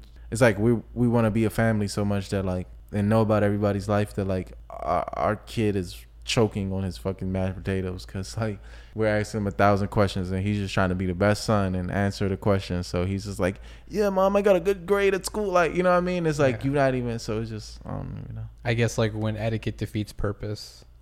Yeah, and I know a lot of people who like live in the realms of that shit. Like whether it be like people older than me, people my age, people younger than me. It's just like, and it's sad, bro. It's sad to go to a nice restaurant, a sommelier like it's at the table, and my aunt is like, oh well, like why didn't he tell us he was just a sommelier? Like like what do you think we didn't know what a like sommelier was? Yeah. And like I see my aunt, maybe something that she experiences in life where it's like I'm prepared to be received a certain way, but people can't identify that Because being black and yeah. So what did the sommelier say he was? We say he was like a wine taster. Did he just define what it was? He was just like, oh, I just bring the wine or something like that. But even the sommelier, his energy was very much giving. Like, oh, they're not gonna tip. No. Like, I don't even want to be seen. Like, I have like. How fancy was this restaurant? I don't know. It's pretty fancy. Sounds fancy. They had like a whole chicken that was like $68. So that's not a Costco chicken. I mean, but that ain't really that $4 chicken, bro. That's like the big entry level fancy. Yeah, that's interesting. I'm a carry out boy. Or like Chinese food. Yeah, or like Arab food or Middle Eastern food. Right. Get the kebab gyro special, but yeah, you're right. There's certain settings where people assume that you're less intelligent. I mean, I think sometimes I just see certain people's nuanced struggles with this reality that like I actually care about them. So then when I just wonder like, what they go through and stuff like that. And it just sucks because I'm the type of person that's just like, bro, I'll eat this shit with my hands.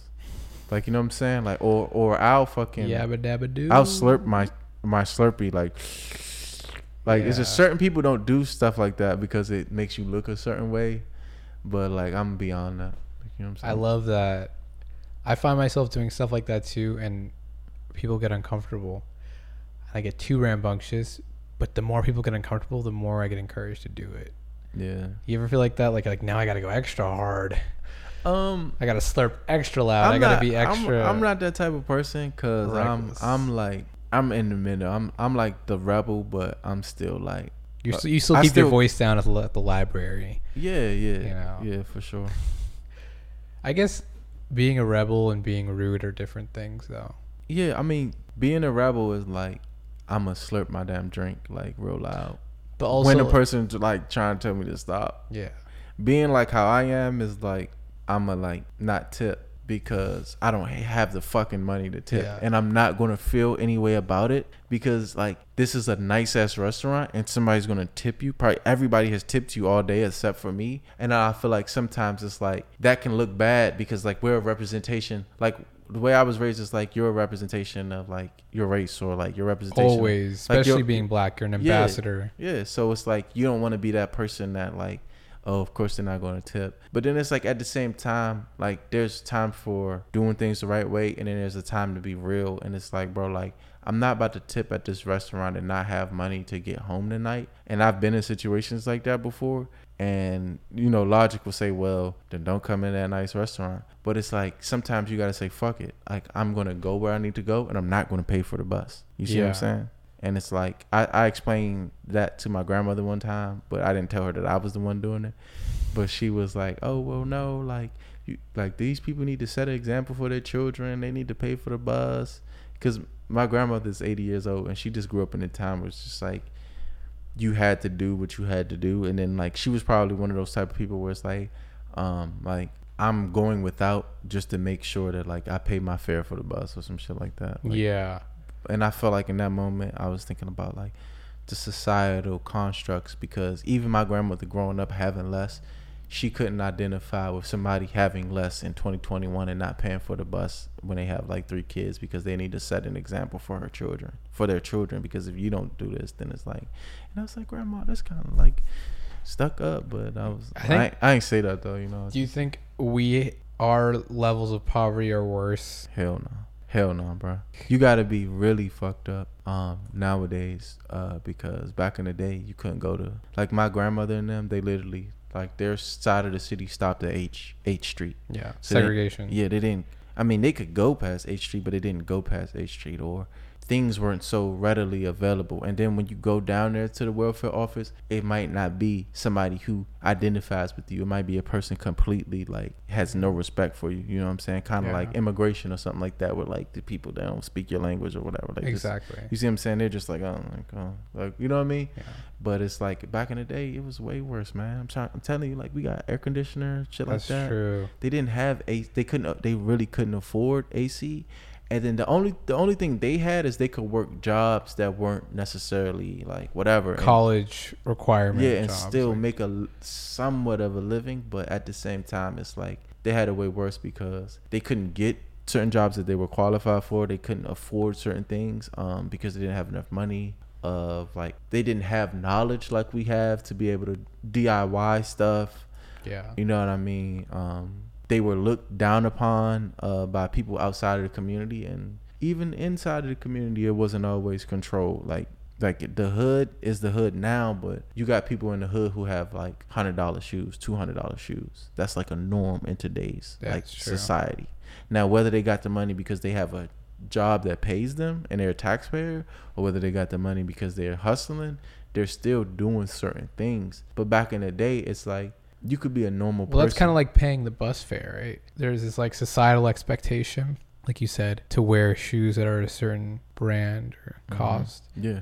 Regardless of how much you make. So it puts more pressure on individual people. That's real. So that's why people sometimes do things that are irresponsible to get the money, because they feel like living within their means is social suicide. Yeah, it's demeaning to live within your means. Yeah, it's demeaning to live in the means. And that's the psychological trap of, like, our generation. And it's just really, like, and it's connected to, it's even more messed up because it's connected to your reproduction. Yeah, of course. Because think about it. How many times have you met a girl who's like, oh, and he was wearing Shaqs. Yeah. I'm not going to mess with him. And it's like a casual comment. Yeah. But you internalized it. Yeah.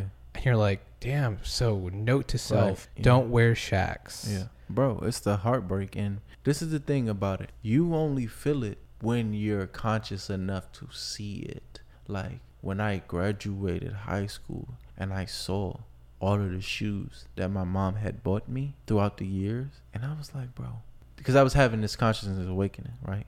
It's when I changed my diet and all that. I was like, bro, this is my last pair of Jordans, like, that I'm getting this year. This is my last pair. I'm never getting Jordans again, because this shit, until I can afford them, or I've never asked my mom to do this. Yeah. I'm just like, bro, all of this fucking wasted money on these fucking shoes, and these shoes don't even fucking stand up. Like, they be breaking down, they be getting scuffed so quickly, getting creases in them. And I'm like, dog, like, this shit is crazy. And it's the psychological thing. And like you said, there's a real world effect of, like, bro, if I don't show up wearing the right thing, I won't get the job, or this girl won't like me. And well, it's more so the girl won't like you, because reproduction is so innate in humans that if I don't wear these shoes, my lineage will not continue on Earth. Think about that. No, and that's what I'm saying. It's the psychological thing. But it's just like, you gotta break away from that. You just gotta find it, man. It's sad, bro, because it's just like, how do you navigate choosing when to just not give a fuck? Because it's just like, you can not give a fuck, bro, and it's too soon. Like, it's like, bro, you shouldn't have told your girl, like, yo. What do you do? You know what I'm saying? How do you not, give a fuck, but the world gives a fuck? That's the hard part. Yeah, I mean, that's what I'm saying. But it's like, honestly, like, bro, like, I'm not gonna wear Jordans and I'm just gonna be single. But it's like, or I'm gonna have a harder time. It's better, like, to be honest, it's better to just, like, abandon all not everything, but abandon all that type of silly shit, because you just gotta have the faith that there's a woman or man or a person somewhere in the world that's smart as you, that has let go of these societal constructs, and will meet you on the other end. And what most success stories, they say that they're like, I made it. You know what I'm saying? We made it. I found a person. I didn't know if I would, but I found a person, And it's hard to believe when you look to your right and your left, but you also, and this is like, man, I think all the time. Like, I remember the first time I ever came to this realization of like, yo, if everybody could do what I do or saw the things that I could see or drew the connections that I could draw, then I wouldn't even be special. You know what I'm saying? But that's the thing about being special is like,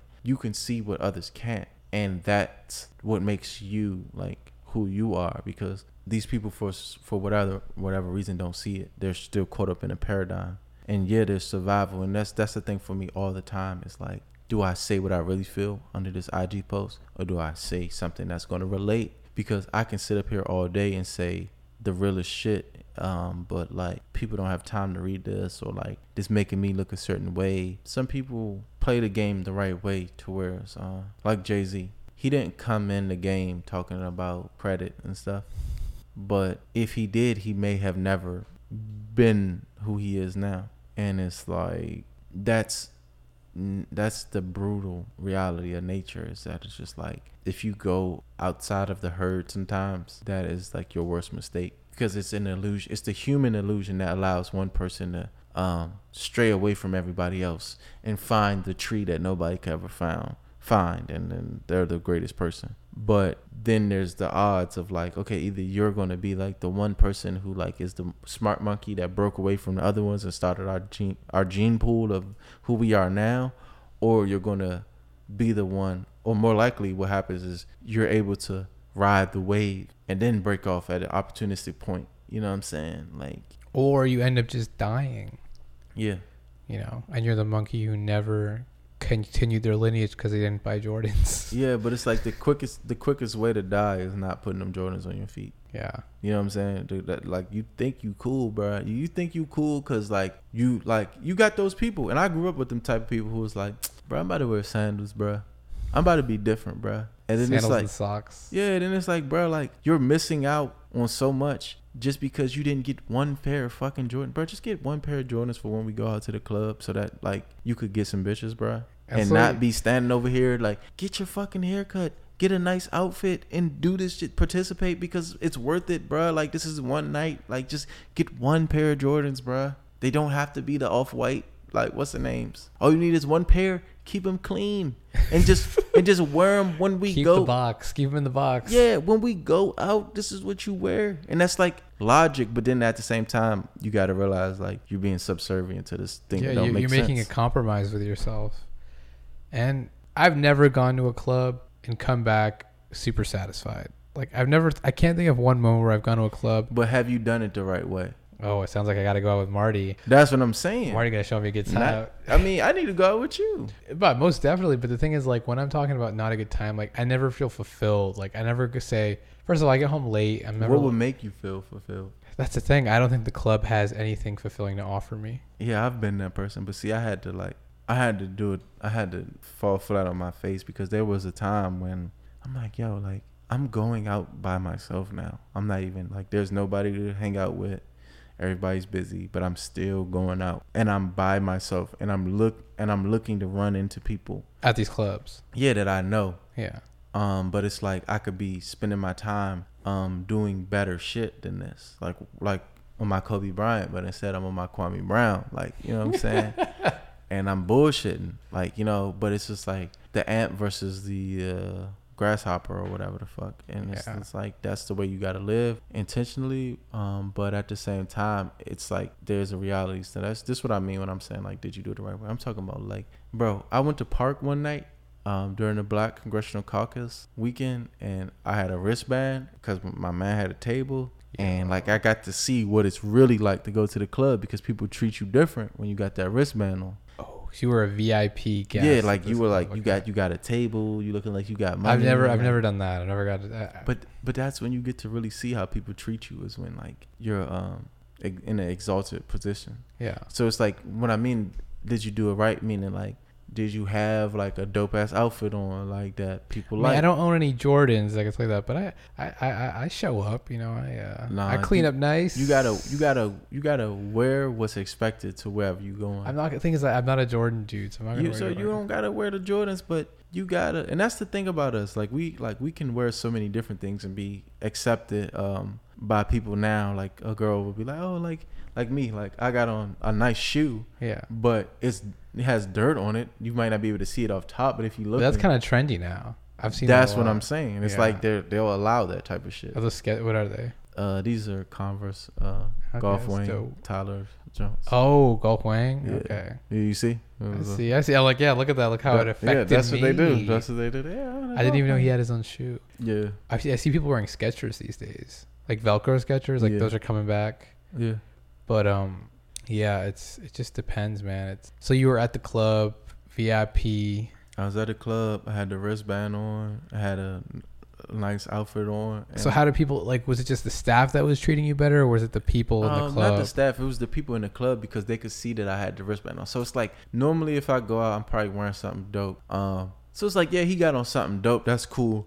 But he got on something like dope, but he got the wristband. So like he looking like it, but he is it. Mm-hmm. And now it's just up to me to find out, oh, well, like, how many bottles do y'all have at y'all section? So it's always like more to see, and more to see. But at the same time, it's like I got to see how people are treating me, and it felt good. You know what I'm saying? But I be in a club, bro, and it's like, damn, I ain't even dancing. Like our generation fucked up because we don't really dance. And if you look at like the 50s and 60s, bro, when they were really like throwing girls in the air, on shows, man. bro, that's what they did to have fun. And my grandmother, she's 80, and she really likes the concept of dancing and stuff. And what I realized was dancing was such a fun activity because you could go meet new people, you could dance and have fun. It feels good to dance, the body movement, then ancestrally what dancing means and stuff, and just like, you know what I mean? Like dancing really plays a part, and I feel like the lack thereof of dancing in the clubs now at most like black spots is a reflection of like our oppression and shit.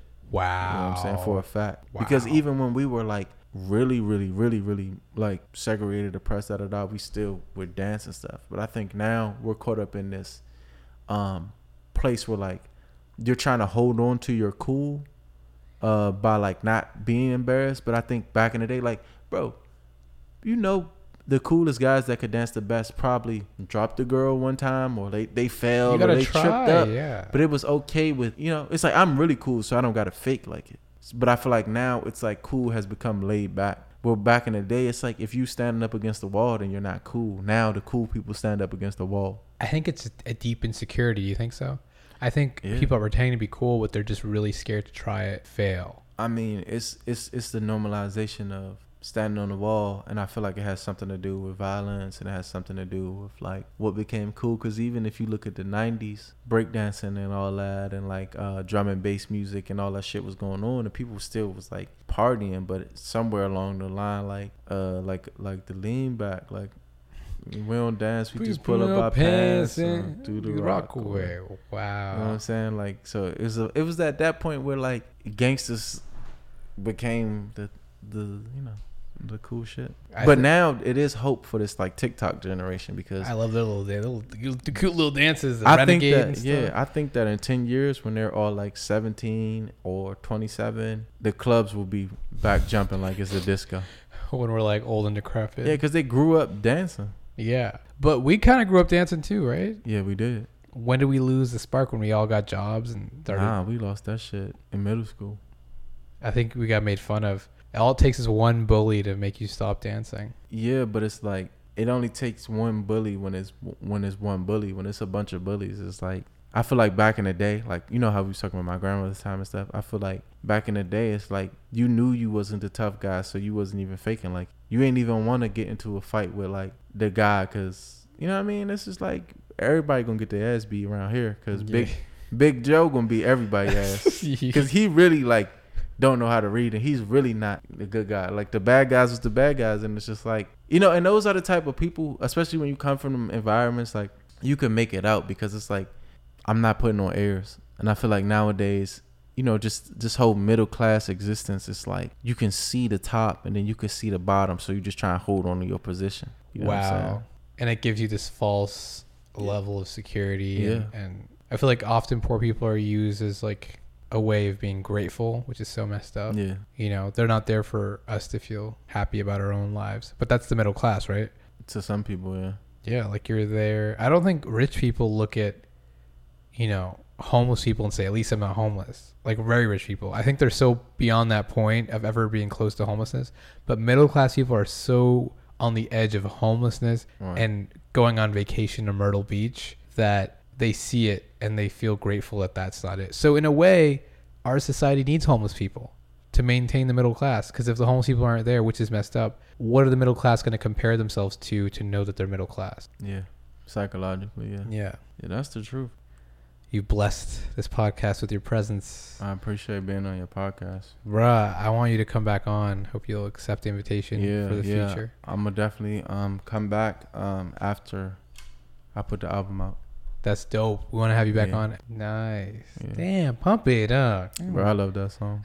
Like, I can just keep playing it. I love it. Yo, what's your Instagram handle? Let the best rapper in DC. No lie. On Instagram. Best rapper in DC on Twitter. And if you want to email me for like booking or just like something else, the best rapper in DC @gmail.com. Yeah, you can type in Marty Heem Cherry on iTunes or Google or YouTube. Are you on Spotify? Yep, Spotify, everything. Dope. And if y'all want to hear like some shit that's not on the interwebs, just hit me up and I might send you something. Super secret release party?